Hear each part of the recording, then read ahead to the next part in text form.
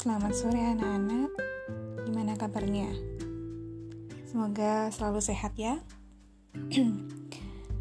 Kita ketemu lagi di pelajaran Humanities. Kali ini masih di bab 9 dengan pokok pembahasan tentang kedudukan, fungsi, dan tujuan wawasan Nusantara. Ada 3 subtopik terakhir yang harus kita bahas, akan tetapi Miss Ganis akan bagi menjadi beberapa sesi podcast. Di akhir daripada podcast ini akan ada pertanyaan yang harus kalian jawab.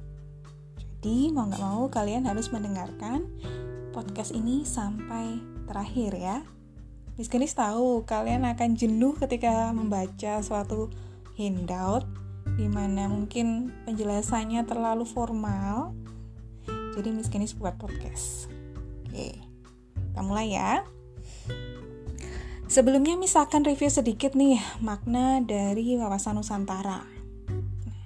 Wawasan Nusantara itu sendiri adalah cara pandang bangsa Indonesia mengenai diri dan lingkungannya. Tentunya dengan menghargai aspek kehidupan masyarakatnya yang sangat beragam. Nah, jika ditanya tentang kedudukan wawasan Nusantara, hal ini tentunya masih berkaitan dengan visi bangsa itu sendiri atau tujuan ke depannya. Mau seperti apa dan bagaimana untuk meraih visi tersebut. Visi bangsa Indonesia sendiri sesuai dengan konsep wawasan Nusantara adalah menjadi bangsa yang satu, dengan wilayah yang satu juga, dan menjadi utuh, tidak tercerai-berai.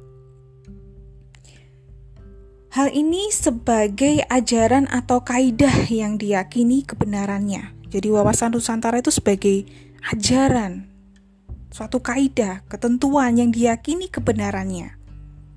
Artinya ini baik, agar tidak terjadi kesesatan, penyimpangan dalam mewujudkan cita-cita nasional. Untuk fungsi daripada wawasan Nusantara itu sendiri adalah sebagai pedoman, motivasi, ataupun dorongan dalam menentukan kebijaksanaan, keputusan, baik di tingkat daerah maupun pusat, di mana kebijaksanaan atau keputusan ini untuk kebaikan seluruh rakyat Indonesia. Jadi fungsi dari wawasan Nusantara adalah sebagai pedoman, motivasi atau dorongan.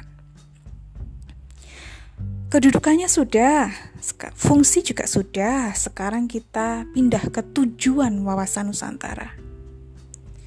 Wawasan Nusantara mempunyai tujuan yang sangat baik, yaitu mewujudkan nasionalisme yang tinggi di segala aspek, dengan mengutamakan kepentingan nasional di atas pribadi maupun golongan. Lalu bagaimana dengan kepentingan pribadi dan golongan? Itu tetap harus dihormati, diakui, dan dipenuhi, asal tidak mengganggu kepentingan nasional, terutama masyarakat. Nah, ini adalah akhir daripada subbahasan B. Pertanyaan yang terkait dari topik ini adalah 1. Menurut kalian, apa toh pentingnya belajar wawasan Nusantara di era modern seperti ini? 2. Apa saja tantangan dalam mengimplementasikan wawasan Nusantara? 3. Tentu kalian masih ingat tentang persoalan maritim, kelautan yang banyak terjadi, seperti pencurian kekayaan laut dan bahkan adanya masalah perbatasan. Menurut kalian, apa yang harus dilakukan berbagai pihak dalam mengatasi permasalahan ini? Oke, kalian bisa jawab di komen podcast Miss Ganis.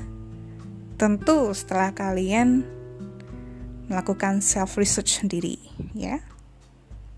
Thank you very much. You may answer in English, that's okay, but you can also answer in Indonesian. Thank you.